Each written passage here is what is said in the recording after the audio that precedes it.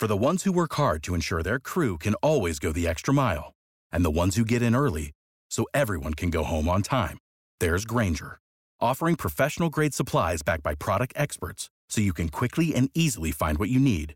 Plus, you can count on access to a committed team ready to go the extra mile for you. Call, click Grainger.com, or just stop by. Grainger, for the ones who get it done. Your line is muted. Only the host can unmute your line. Raise your hand using *2 so the host knows when you want to speak. And we're going to sing a few songs before we start the program.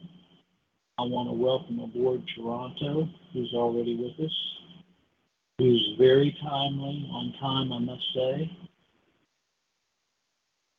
Welcome aboard, John. Welcome aboard Facebook Live as well. And Mark is going to first read some scriptures for us, and then we're going to sing some songs. So I'm going to turn the camera over so Mark.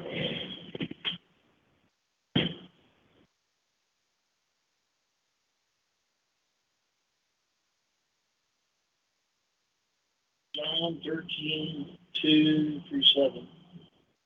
Supper being ended, the devil having now put in the heart of Judas Iscariot, Simon's son, to betray him. Jesus, knowing that the Father had given all things into his hands, and that he was come from God and went to God, he rises from supper and laid aside his garments, took a towel, and girded himself. After that, he poured the water into a basin and began to wash the disciples' feet, to wipe them with the towel wherewith he was girded. Then cometh he to Simon Peter, and Peter saith unto him, Lord, dost thou wash my feet? Jesus answered and said unto him, What I do thou knowest not now, but thou shalt know hereafter. All right, well, thank you, Mark.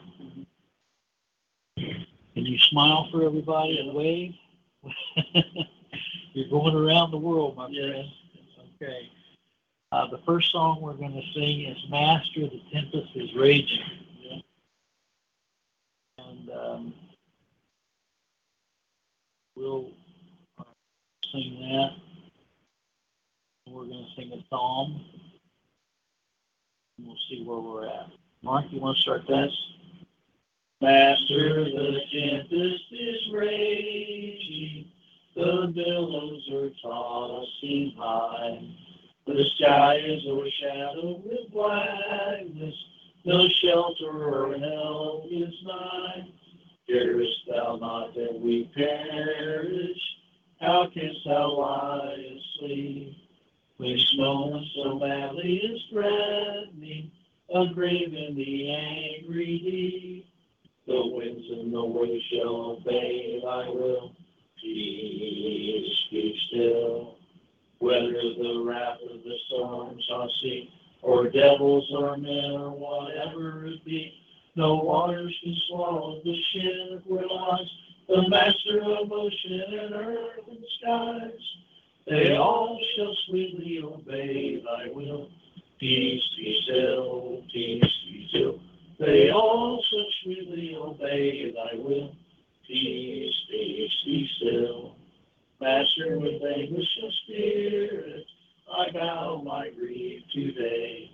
The depths of my sad heart are troubled. Awaken and save, I pray. Torrents of sin and of anguish, sweep for my sinking soul. I perish, dear Master.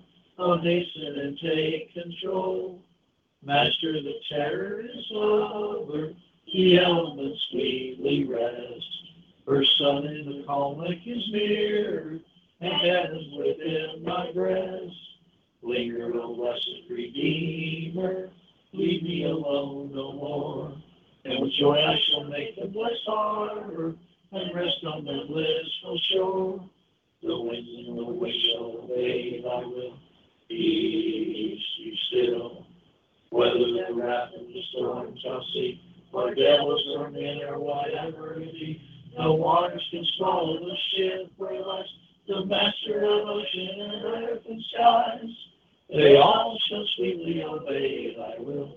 Peace be still, peace be still. They all shall sweetly obey thy will. Peace, peace be still. Okay, we're going to sing a song. And Rosette would like to sing page 35, Psalm 27a. Page 35, Psalm 27a. The Lord's my light and saving strength, which shall make me dismay. My life strength is the Lord of them, and shall I be afraid? For when my enemies and most wicked persons all against me rose to eat my flesh, they stumbled and did fall. Against me though a host encamp, my heart yet fearless is. The war against me rise, I shall be confident in this. One thing I of the Lord desire, and will seek to obtain, that all days of my life I may within God's house remain, that I the beauty of the Lord behold may and admire, and that I in his holy places may reverently inquire. Well, we'll sing one more, and we'll see if Brother Mark Kennedy has joined us. One of Mark's favorite songs, Mark Phillips' favorite songs, is 363. This is written by John Newton, the former slaveholder. And I think we all probably have felt this way at times, called "'Tis a Point Along."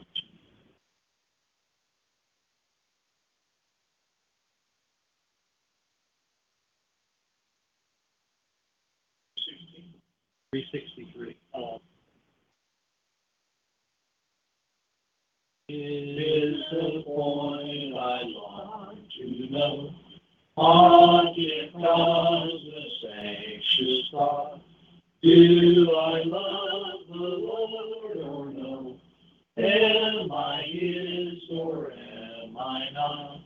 If I love, why am I thus? Why the stolen lifeless frame?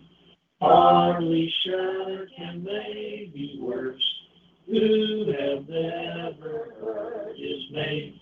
Could my heart so hard remain, prayer a task and burden free? Every trifle give me pain, if I knew a Savior's love. When I turn my eyes within, all is vain and dark and wild, filled with unbelief and sin. Can I deem myself a child, if I pray or hear or read? Sin is mixed with all I do. You that love the Lord indeed, tell me, is it thus with you? Should I joy his saints to me? Choose the way I once abhorred. Find at times the promise sweet. If I did not love the Lord, let me love thee more and more. Touch me with thy love, I pray. If I have not loved before, help me to begin today. Well, that's a great song for all of God's people to sing. Thank you, Mark and Rosette, for helping us out tonight. Thank you for joining us, Lisa Saluba and Davina Aboy and Andrew Brown. Hi, Larry and everyone. Well, hello to you, Andrew Brown in Wichita. Good evening. And I also want to welcome aboard, waiting for Mark Kennedy, but I want to welcome John from Toronto. John is a very faithful listener. And John, you know that anytime you have any comments, you're welcome to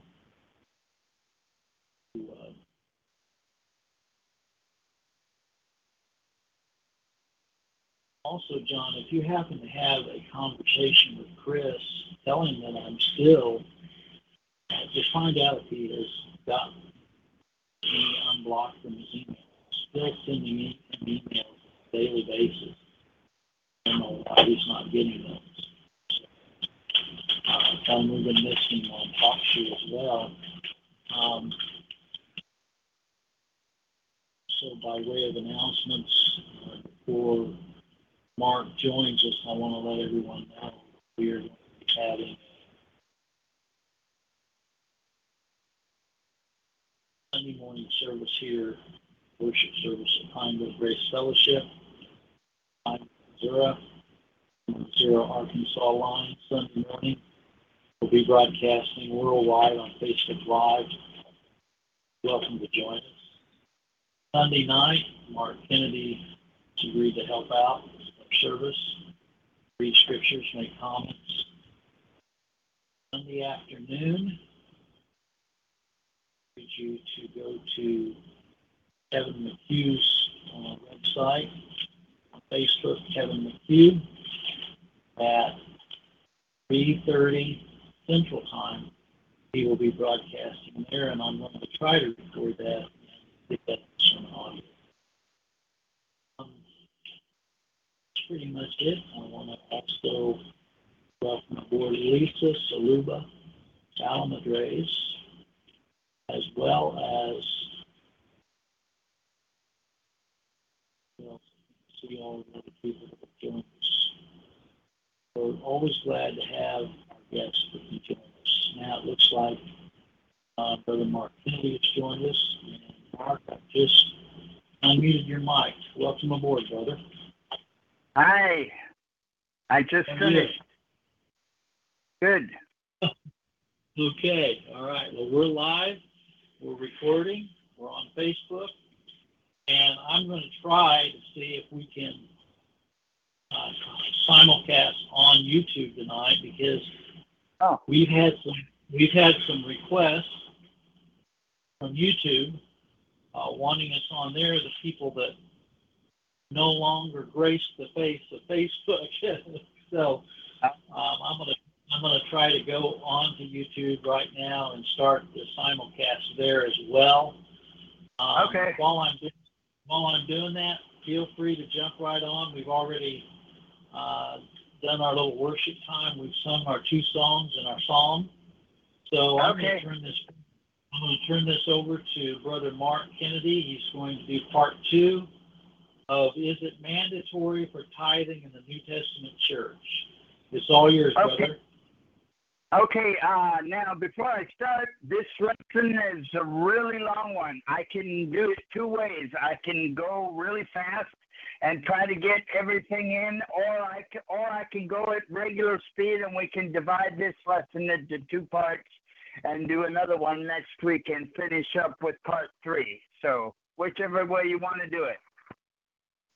Well, that's going to be your call, brother, because it's your show. Okay. How's that? All right. I'm going to go at my regular speed because I've been sitting here working all day and I'm a little tired. So I'm going to go at my regular speed and we'll just get as much done as we can. And if there's enough left over, we'll do a part 3 next week. Sounds good to me. Okay. All right. So this is called Is Tithing Biblical? The Tithing Deception, Part 2. All right, here we go. Is tithing biblical? Did the Old Testament prophets and Jesus in the New Testament endorse it? There are many seemingly sound Christian ministers in organized religion today who strongly support it and vehemently denounce anyone who dares to disagree with them on this or other topics of doctrinal disagreement. Are they right biblically, or does Scripture refute their alleged claims of biblical expertise? Now, I'm coming through clearly on my sound, right, Larry? Coming through very good. And Kevin is trying to join us. And Kevin, if you hear this, feel Okay. free to call in, and I'll try to get you on TalkShoe. Okay.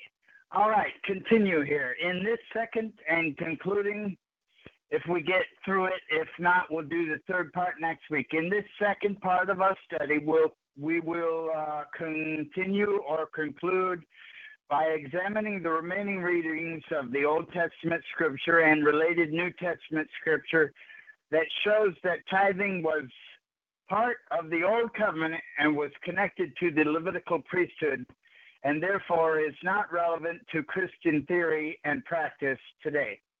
So our next reading continues to prove our case that tithing is not a New Testament practice. We go to the 14th chapter of the Old Testament book of Deuteronomy. Deuteronomy chapter 14, verses 22 and 23 in the King James Version. Verse 22, Thou shalt truly tithe all the increase of thy seed, that the field bringeth forth year by year. Verse 23, And thou shalt eat before the Lord thy God in the place which he shall choose to place his name there, the tithes of thy corn, of thy wine, and of thy oil, and the firstlings of thy herds and of thy flocks, that thou mayest learn to fear the Lord thy God always. So who is this command addressed to? It's addressed to the children of Israel. Again, historical context is so important. It cannot be overstated. Everything mentioned in this text is something that you eat, something edible. Your oil, your wine, your grain. Oil, wine, and grain, the firstlings of your herds and flocks. You will say yes, but that was the equivalent of our money today. Well, everybody today is not a farmer like they were in that time, so that is a dishonest correlation at best and really not relevant at all. Do you have any comments, Larry or Kevin? Well, Kevin is not with us yet, but as far as my comments, I guess my only thought would be that, like you said last time, many times people forget that we're under a new and better covenant. Yes. We're not under, like you said last time, we're not under the Levitical law, and I'm sure glad we aren't. Okay, but I'm glad for the liberty that we have in Christ. Go ahead. Amen, brother. Me too. All right, let's keep reading. So continuing on in Deuteronomy chapter 14. All right, verse 24. And if the way be too long for thee, so that thou art not able to carry it, or if the place be too far from thee, which the Lord thy God shall choose to set his name there, when the Lord thy God hath blessed thee. Verse 25. Then shalt thou turn it into money, and bind up the money in thine hand, and shalt go unto the place which the Lord thy God shall choose. Verse 26. And thou shalt bestow that money for whatever thy soul lusteth after, for oxen, for sheep, or for wine, or for strong drink. Keep it under control there. Or for whatsoever thy soul desireth, and thou shalt eat there before the Lord thy God, and thou shalt rejoice, thou and thine household. Verse 27, and the Levite that is within thy gates, thou shalt not forsake him, for he hath no part nor inheritance with thee. Verse 28, at the end of 3 years thou shalt bring forth all the tithes of thine increase the same year, and shall lay it up within thy gates. Verse 29, and the Levite, because he hath no part nor inheritance with thee, and the stranger and the fatherless and the widow, which are within thy gates, shall come and shall eat and be satisfied that the Lord thy God may bless thee in all the work of thine hand, which thou doest.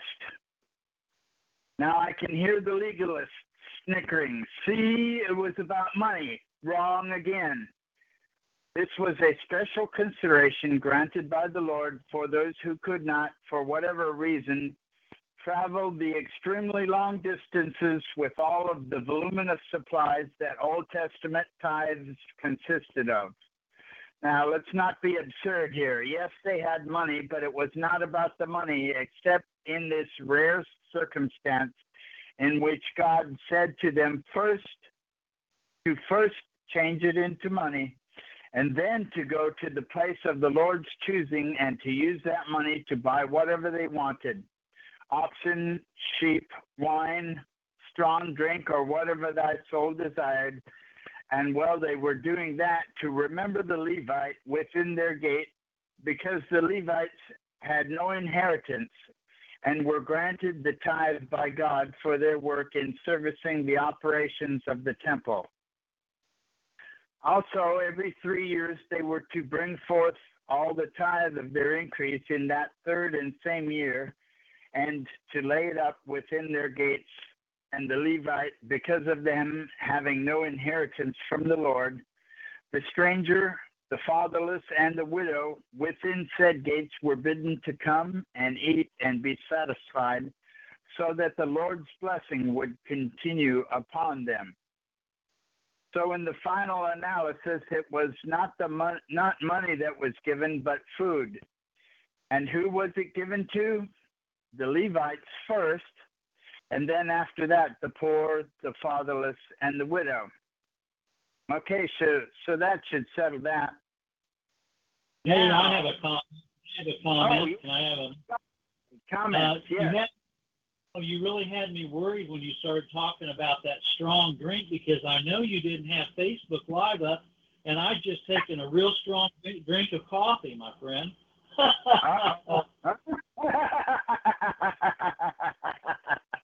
Okay, it's not that kind of strong drink. You know the kind I mean. Oh, yeah, but the timing was just really right on. You said, now watch that strong drink there, and I just poured me a cup of coffee and was having a sip of it. Anyway, I want to welcome aboard, before we go on, I want to welcome aboard our very good friend, Rick Buterick. Rick, we're very glad to have you with us. Can you hear us, Rick? And are you on with us now? Hi, Rick. Okay. Present. Hi. Larry. President accounted for. Well, we're glad to have you with us. And Rick, I was going to ask you, and I can send you an email, but Edward Henry cannot be on Monday night because he has to be out of town. Are you going to have to work this?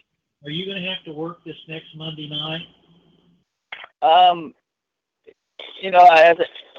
on call, so it can change at any time. If, So if for some reason you can be with us, yeah. I'd like for you to kind of be the moderator for Monday night, if you could. Maybe. Well, thank you for that invitation. Yeah, maybe you could pick a topic that is near and dear to your heart and email me, and I can get it out to everybody. So I wanted to let you know that opening is there, and we'd love to have you be a moderator on Monday night. Okay. Okay. All right. Well, we're going to go back now. I didn't mean to interrupt things, Mark, but we have our little house. We have our little housekeeping duties to do. So anyway, I agree with you totally agree with you on your interpretation of those scriptures. This tithing, this 10%, and then you have a lot of churches, they're not happy with 10%.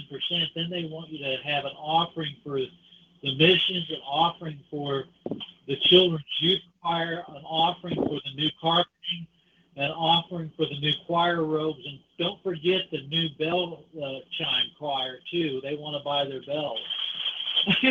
On and on it goes, and where it stops, nobody knows.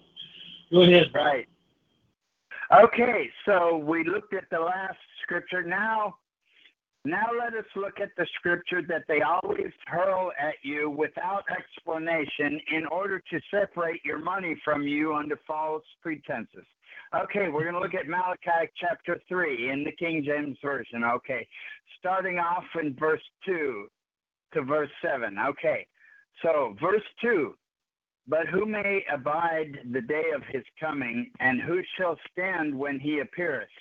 For he is like a refiner's fire and like fuller's soap.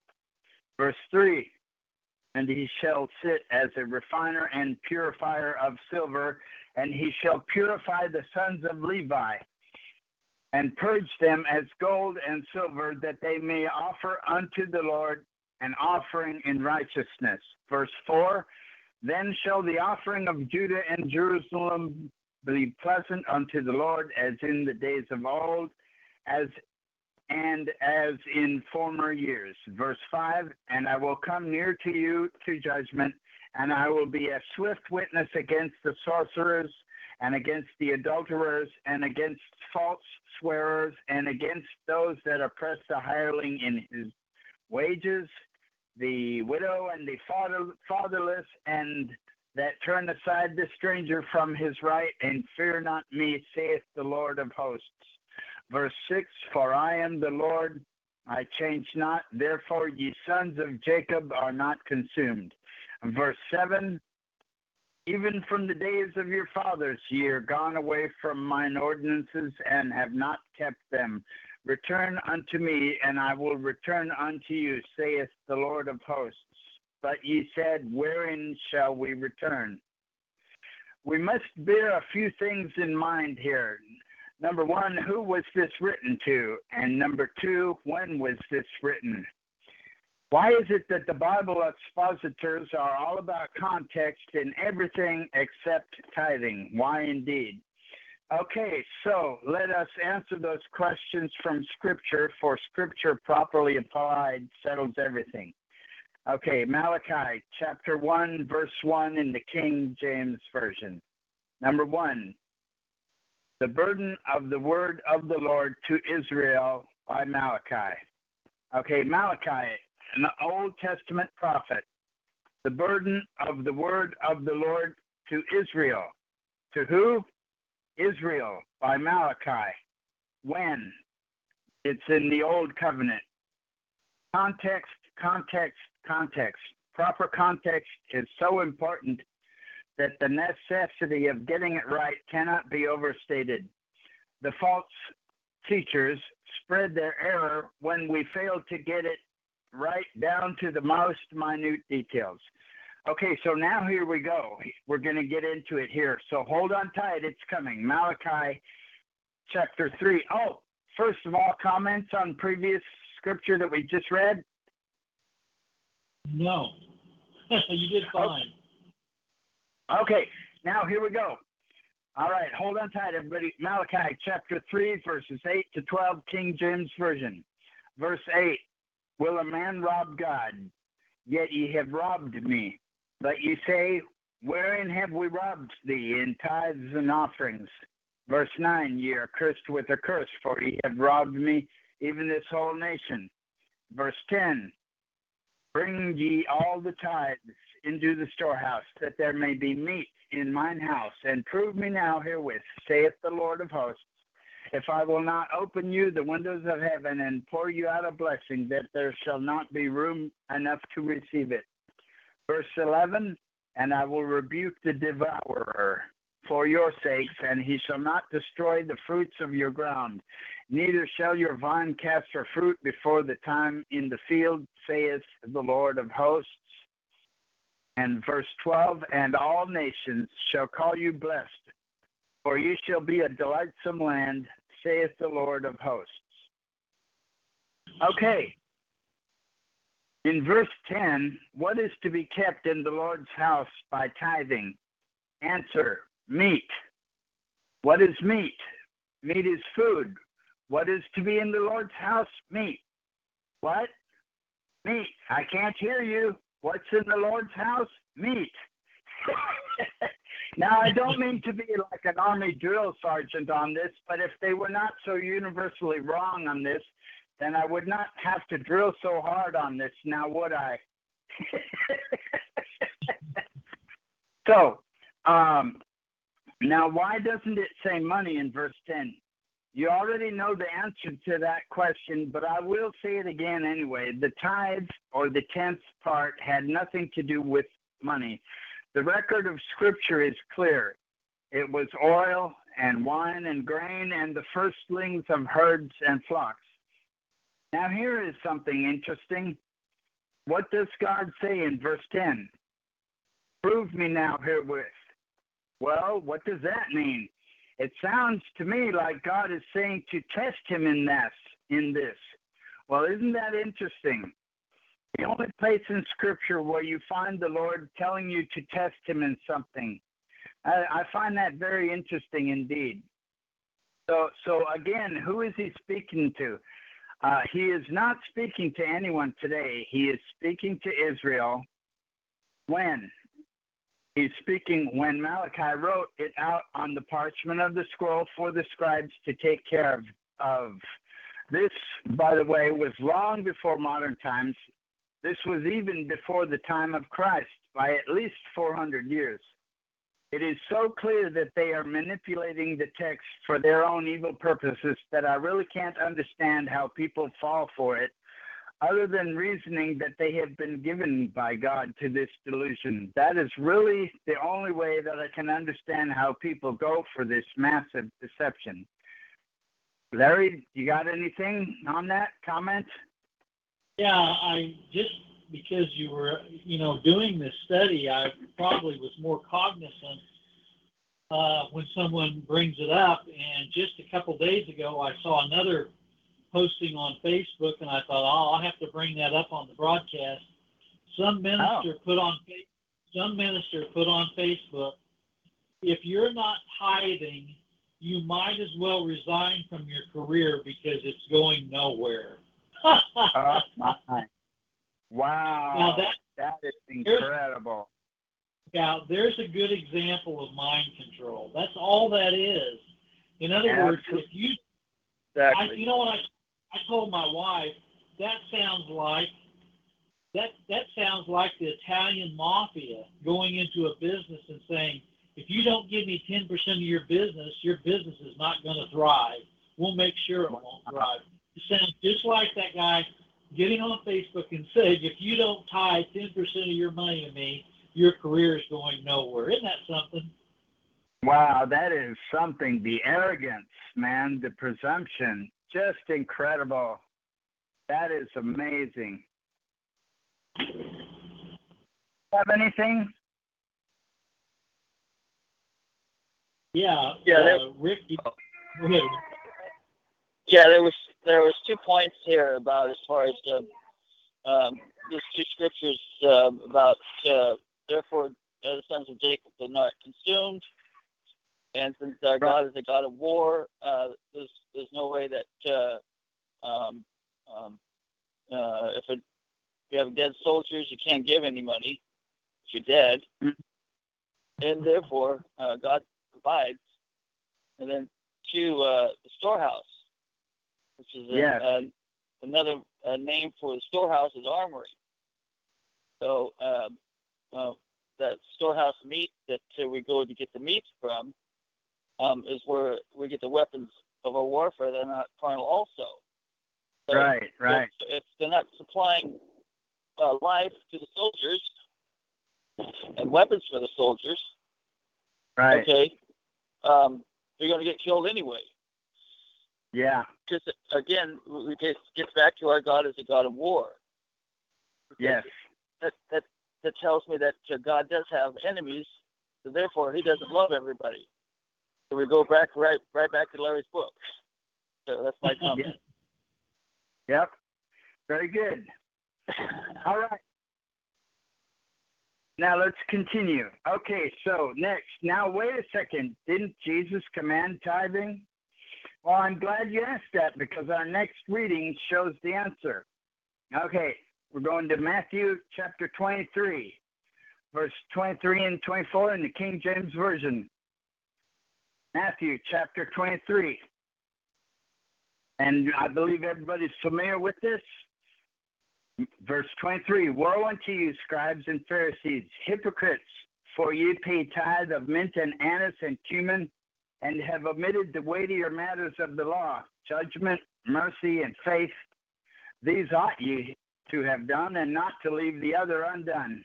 Verse 24, ye blind guides, which strain at a gnat and swallow at a camel. Now this is where Jesus is laying some heavy criticism in the form of woes on the Pharisees. Several of them, not just one, but several of them. He is seriously angry with them and is letting them know this in no uncertain terms. Ye blind guides, ye hypocrites, ye generation of vipers, ye servants. This is one of the few places in New Testament scripture where Jesus gets so ticked off with the corrupt religious leaders that he starts calling them names. Everything that Jesus says to them in this chapter is in the form of scathing criticism. Now, pastors will say, see, Jesus commanded tithing. Well, even if that were the case, and it is not, it had nothing to do with money. Even the ancient societies in the time of Jesus had money. Notice what Jesus said, that they gave a tithe of mint and anise, I don't know how to say that, and cumin. What are those things? Those are spices and herbs that people use them in recipes today for cooking. You are That's tithing. Right. Yeah, yep.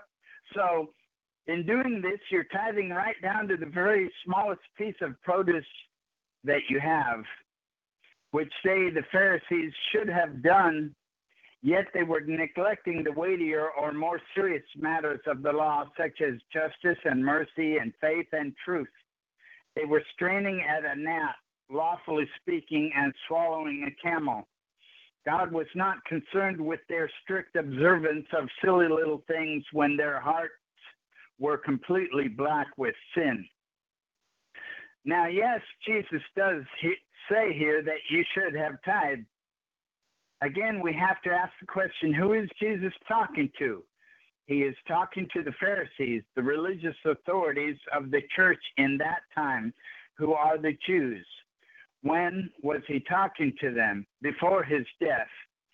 Jesus was a Jew, and the old covenant was still in effect during his lifetime.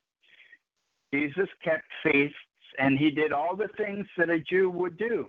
He offered sacrifices and went to the temple, as did all of these scribes and Pharisees, who, of course, were Jewish. Jesus had not yet spoken the words, "It is finished." He had not yet raised the cup and said, "This is the new covenant in my blood." During this transitional period from the old covenant to the new covenant, Jesus was still operating in the context of the old covenant.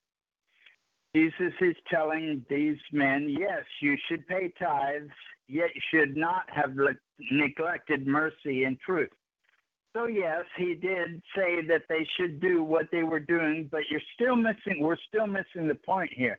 This is not even close to being a command to Christians of today to engage in this Old Testament practice that had a specific purpose in the Old Covenant, that being the support of the Levitical priesthood.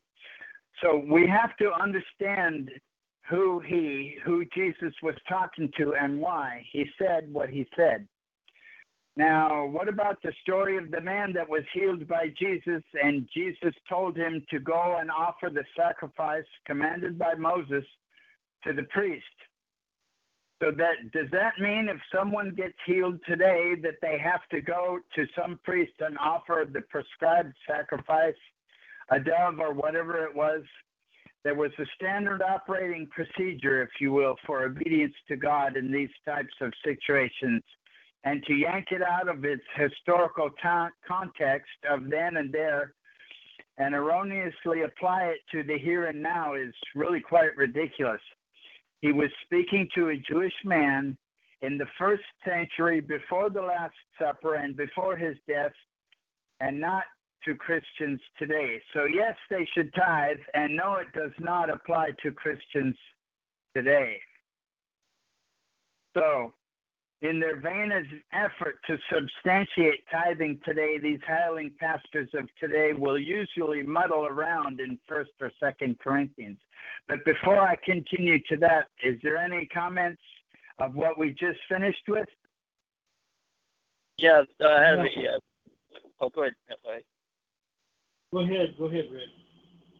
Actual life experience, case in point, I had a patient one time in a facility, and she had those exact spices growing outside of on her patio, and I asked her. I asked her.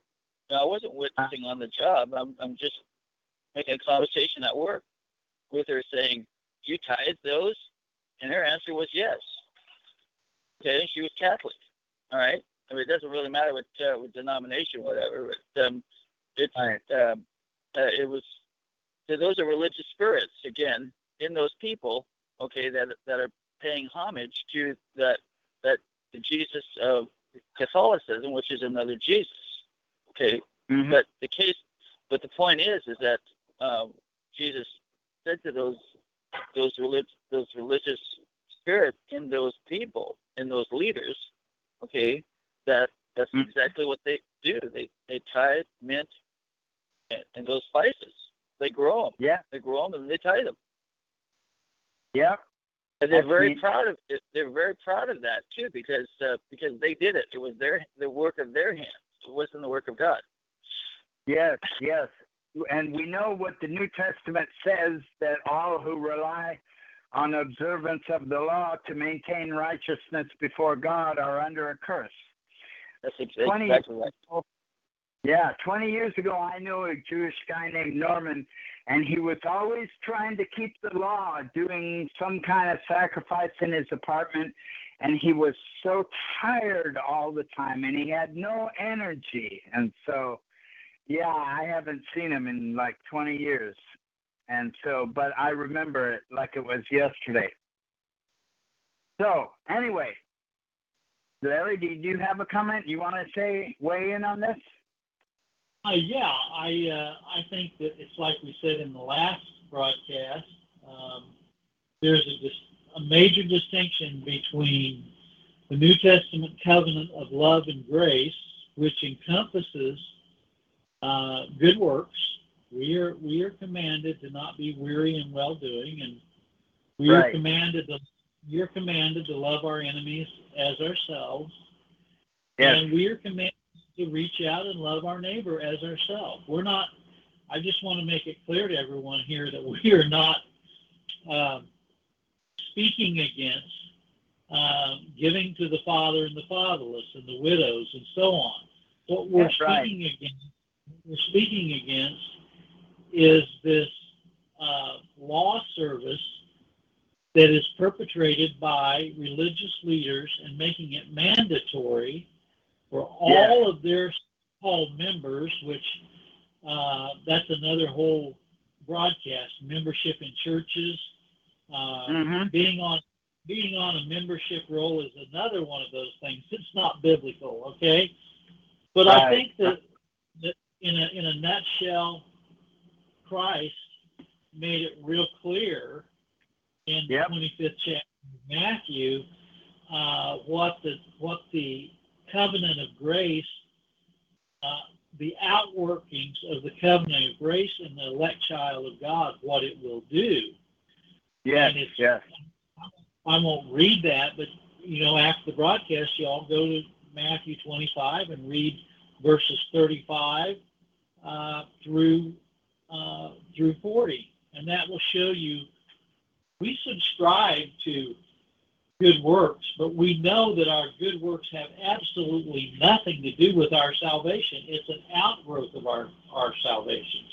We've been predestinated and conformed unto good works. And like Brother Rick was saying, and Mark, Roman Catholicism and the Council of Trent affirms that it is a mixture of works and grace, and they don't talk about imputed righteousness. they talk about imparted righteousness. And so Mark Kennedy is absolutely correct. If you have a preacher or a minister or a pastor or a deacon or an elder that comes to you and says, we know how much income you're making and you're not giving your proper 10%, shake off the dust to your feet and get footloose and fancy free and go to a New Testament church. Okay? Yes. That's right. Good advice. Very good advice. Okay, let's continue. So I alluded to our next part. So in their vain effort to substantiate tithing today, these hireling pastors of today will usually muddle around in 1st or 2nd Corinthians. So here is what they use to bamboozle you into their deception. 1 Corinthians chapter 16, verses 1 and 2. King James Version only. Verse 1, now concerning the collections for the saints, as I have given order to the churches of Galatia, even so do ye. Verse 2, upon the first day of the week, let every one of you lay by him in store, as God hath prospered him, that there be no gatherings when I come. So they will conveniently stop there and say, Paul is commanding that this be done every week. Tithing is a weekly thing. They say, you should be doing this every week. Some pastors even have the audacity to urge some of their congregants to set up automatic withdrawals on their bank accounts so that their tithes will be paid when they go on vacation. Can you believe that nonsense? What arrogance and presumption.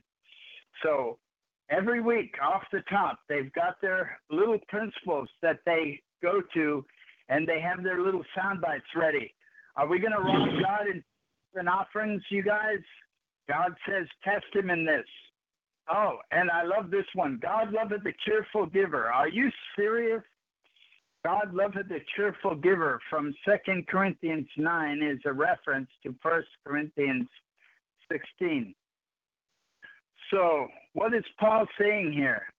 I gave orders to the church in Galatia, and now I am giving orders to you in Corinth on the first day of the week to set something aside. That way we don't have to do it when I get there. Comments, anybody? Well, I think that that's what they ought to do in the churches. They ought to, if somebody wants to give, that's all right. Put a box back in the back. You don't have to have ushers come around and stick a plate under your nose and scowl at you if they don't think you're giving enough, okay? In other words, I think what Paul was doing there was just judicious. In other words, he wasn't forbidding people to give. What he was saying is, let's do this in proper order so that when I come, we don't have to make a big deal about begging to everybody. Right. Like a begathon. Yeah, there you go. Yeah. I remember those Jerry Lewis telethons they had back in the 70s, and you'd see him working the crowd, TV audience, and the people on the phones behind him and everything. I remember those, and the Jerry Lewis and the Dean Martin telethons, for muscular dystrophy and all of that back in the day. Yeah. They were always saying that we're right on the cusp of a breakthrough. Okay, bilking the populace. Phone it with your donation. All right. And later on, they started offering little gifts. Whether it was the cancer society, whatever it was. If you'll give this gift, you'll get a free T-shirt, or you give this gift and we'll send you a bag, a satchel bag, or whatever, It kind of reminds me of a bank when you open a bank account. If you'll put in $100 in the bank account, we'll give you a silver certificate or something. It's all scamming. Yeah, it's a big scam. Yeah. And the spirit of commercialism has come into has come right into those churches that draw those people that have those same spirits in them. Okay, Yeah. birds of a feather flock together, and you go, why am I here? Or are they witnessing? And said, no, those are two religious spirits arguing with each other. Yeah. Instead of if they don't take it on the first or second admonition, leave them alone. So they're still Right. out there. The 3 weeks they're still arguing on that same issue. And so Yeah. I heard one the other day, Rick. Goats together milk each other. yeah, they spell the word faith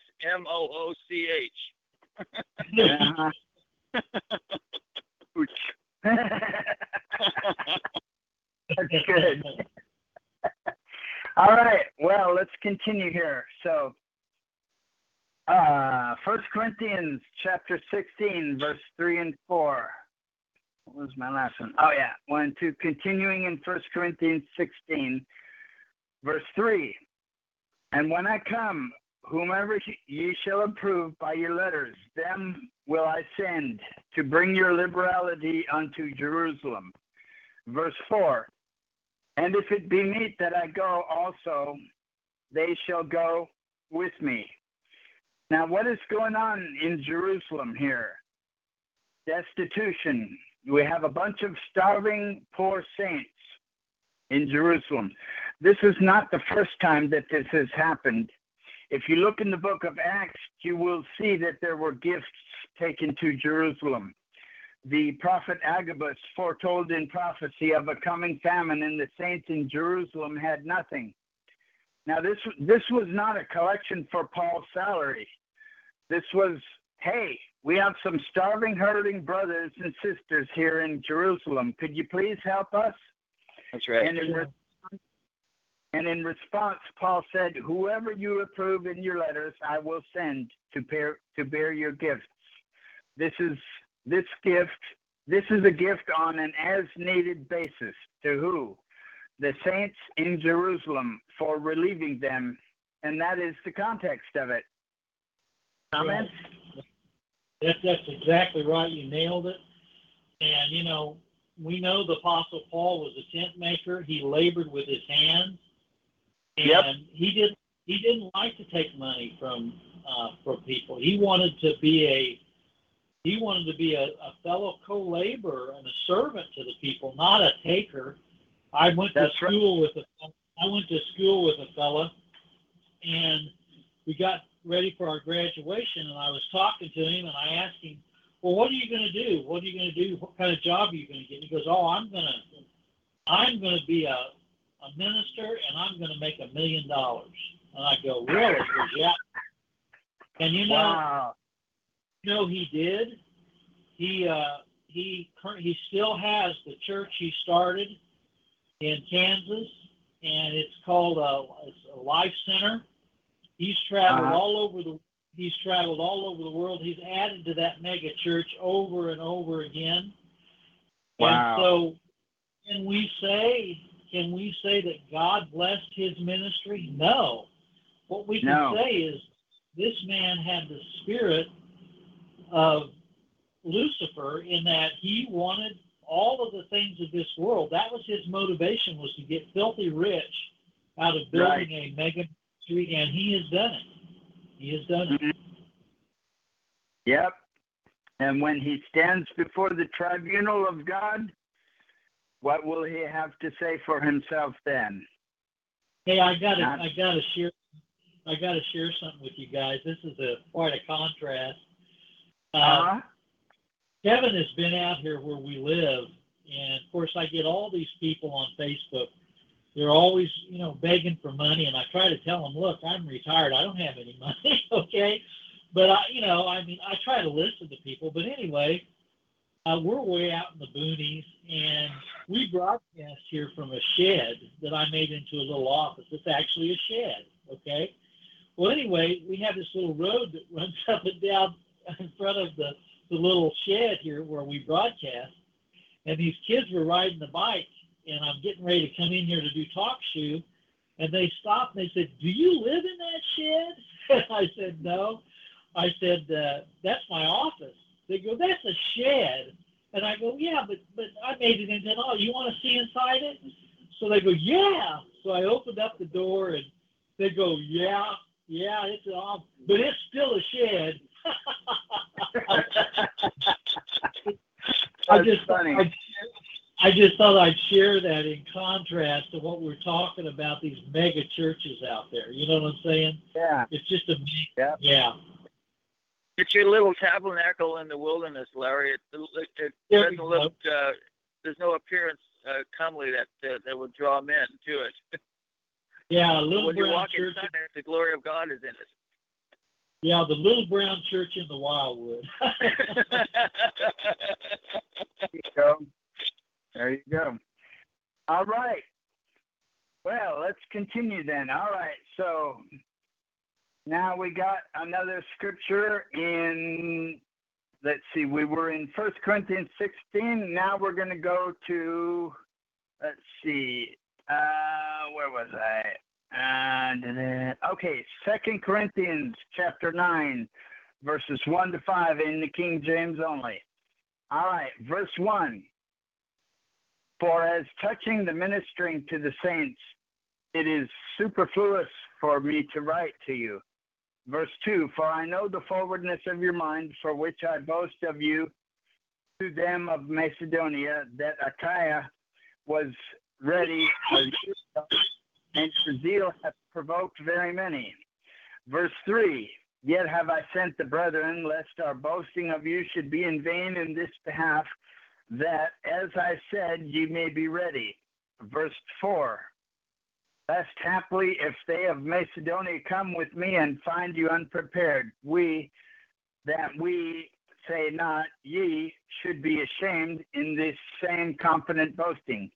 Verse 5, therefore I thought it necessary to exhort the brethren that they would go before unto you and make up beforehand your bounty, whereof ye had noticed before, that the same might be ready as a matter of bounty and not as covetousness. Again, this is to service the saints in need and not for a pastoral salary. And again, this is a gift on an as-needed basis. Paul, to all these other churches that they were ready to help the saints in Jerusalem, so he decided to send people ahead of the time to make sure that it was going to happen so that they would not look foolish in case that it did not go as planned. Comments, anybody? Well, we've got some Emmanuel Roberts and Lisa Saluba and Elijah Williams all agree with you. They all agree with your teaching, brother. Okay. Thank you. God bless you all. All right, let's keep going. In 2 Corinthians 9, verse 6 to 9, King James Version. Verse 6, but this I say, he which soweth sparingly shall reap also sparingly, and he which soweth bountifully shall reap also bountifully. Verse 7, every man according as he purposeth in his heart, so let him give, not grudgingly or of necessity, for God loveth a cheerful giver. Verse 8, and God is able to make all grace abound toward you, that ye, always having all sufficiency in all things, may abound to every good work. Verse 9, as it is written, he hath dispersed abroad, he hath given to the poor, his righteousness remaineth forever. So here we go. So God loveth a cheerful giver is often quoted by itself in isolation. He who sows sparingly will also reap sparingly. They will say things like tithing isn't necessary for the necessarily for the New Testament. The New Testament doesn't give us any parameters. A tithe should be the baseline, they say. I should be able to start with 10%. This is not what God has to say on the matter. As each one in his heart, let him give, is what God has to say about it. See, there's freedom right there, freedom. there are these big-time televangelists. I'm not going to drop any names, so don't worry. I won't expose your guru preacher if that's what you're into, that make these big boasts like the one about giving away 90% in tithes and living on 10% of what's left.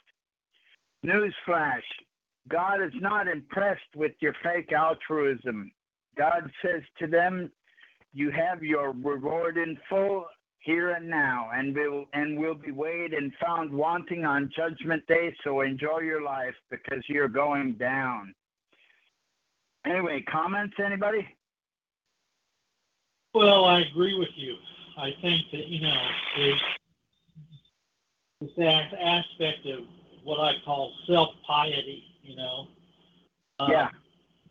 People try to make themselves look, really pious and so on. And I've been around a lot of those people that when you walk up to them, they're kind of wimpy. They kind of have a feminization about them, and they kind of have. They can turn on the tears on the drop of a hat. Oh yeah. I mention names. I mean, I used to watch Jim Bakker and people talk. Oh, isn't he a holy, righteous man? Because he could turn on the tears on the drop of a hat. Yeah, he's a good actor. He is. I got a comment on that, Larry. It was this one former worker at PTL. As one person would say, stands for pass the loot, and they were all. It was scripted, just like a movie set. They would give out the invitation to give. It would Jim : give out the we're giving out the invitation to give, and then the next line, Tammy : Tammy cries. Oh wow! Yeah, it was all scripted. I'm telling you, That's amazing. I heard about a Pentecostal church up in the Kansas City area, and they had an organ player that had a button on the side of the organ, and he put the music real good. And when he pushed this button, a little red light would come. That would be a signal for everybody to start speaking in tongues. Wow. Oh, it was a little prearranged signal kind of thing, huh? Yes. Talk about blasphemy. Yeah. All right, well, it's about 10 to the hour, so I think we can get in one more reading, and then we can save the rest for next time for a third part. Why don't we do that, Larry? That sounds good, and then that way I can make a few announcements before we conclude. Okay. All right, I'm going to do one more reading, and then we'll save the rest for a third part next Wednesday. How's that sound, everyone? Sounds good. Okay. That's great, yeah. Final reading for the day, 2 Corinthians chapter 9, verses 10 to 12 in the King James Version. Verse 10, now he that ministereth seed to the sower, both minister bread for your food, and multiply your seed sown, and increase the fruits of your righteousness, being enriched in everything to all bountifulness, which causeth through us thanksgiving to God. Verse 12, for the administration of this service not only supplieth the want of the saints, but it is abundant also by many thanksgivings unto God. So, ask yourself, why do these pastors refuse to give you the full context of 1 Corinthians 16 and 2 Corinthians 9? These were one-time situations that happened on an as-needed basis. The saints in Jerusalem need help. Can we step up to the plate and help them? So let each one of you give as he purposes in his heart, not grudgingly or out of obligation or of necessity, for God loves a cheerful giver. So these pastors are taking this and saying, God loves a cheerful giver. We need to give to the work of the Lord. And then they use this to substantiate it. These two examples, 1 Corinthians 16 and 2 Corinthians 9, they have nothing to do with paying salaries, paying rent for a big building, nothing like that. It has everything to do with supplying the needs of a group of people who have nothing. 2 Corinthians 9, verse 10 to 12, paraphrase. Now may he who supplies the seed to the sower and bread for food supply and multiply the seed that you have sown. Increase the fruits of your righteousness while you are enriched in everything, for the administration of this service not only supplies the needs of the saints. Again, this was not a collection for Paul. Paul was not a pastor, by the way, but an apostle.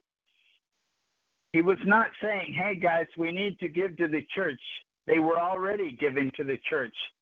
The biblical definition of a church, which is a group of people who needed help. This was specific and on an as-needed basis.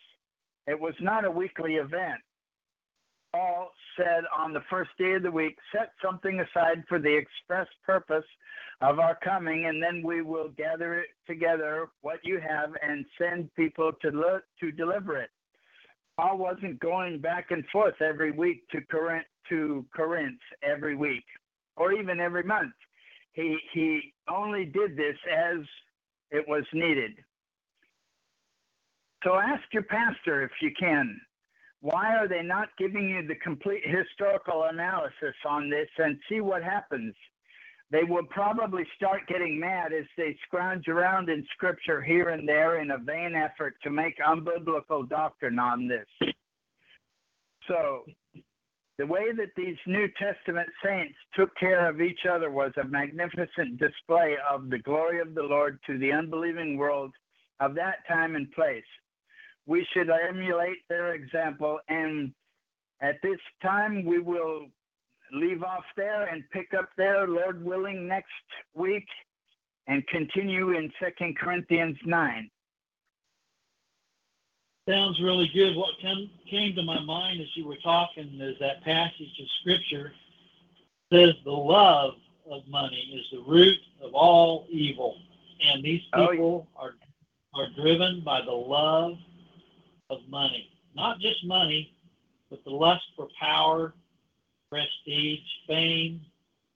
It's all the pride of life is what it is. So really good work on your study. I really enjoyed it, and I know everyone else has as well. I want to thank you for all your work on this, Mark, and your judiciousness in searching these things out.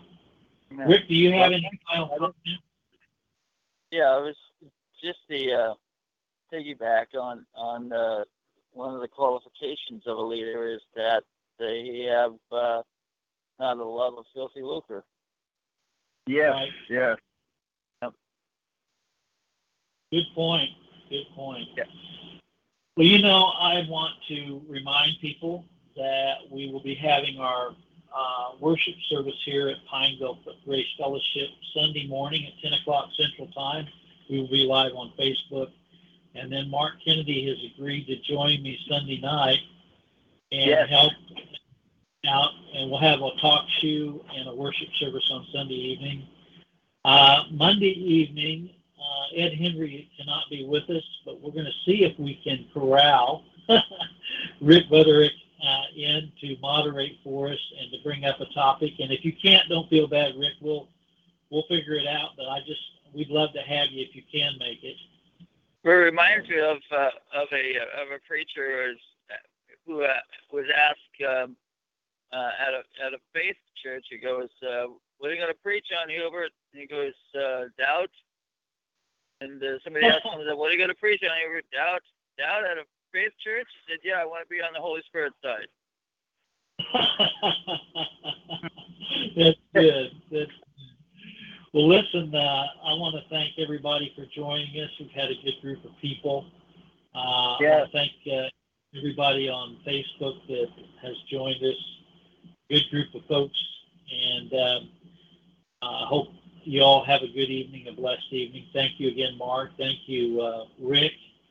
And Kevin, I'm sorry you had difficulty. We're trying to get Kevin. I'm going to try to record his program that he's doing at 3:30 Sunday afternoon on Facebook Live. I'm going to try to record that and place it on sermon audio. If I can do that, see if we can get that to happen as well. So with that, I think we're going to conclude tonight. Thanks again, everyone. God bless. And Mark, we'll look forward to next Wednesday having part 3 of this study. Okay? We'll finish it off. We'll finish it off in the 3rd installment, so we can have 3 parts, just like the Holy Trinity, Father, Son, and Holy Ghost. Sounds good to me. All right. Well, you guys have a good evening, and we'll look forward to talking to you all again soon. Good night for now. God bless Rick. God bless you.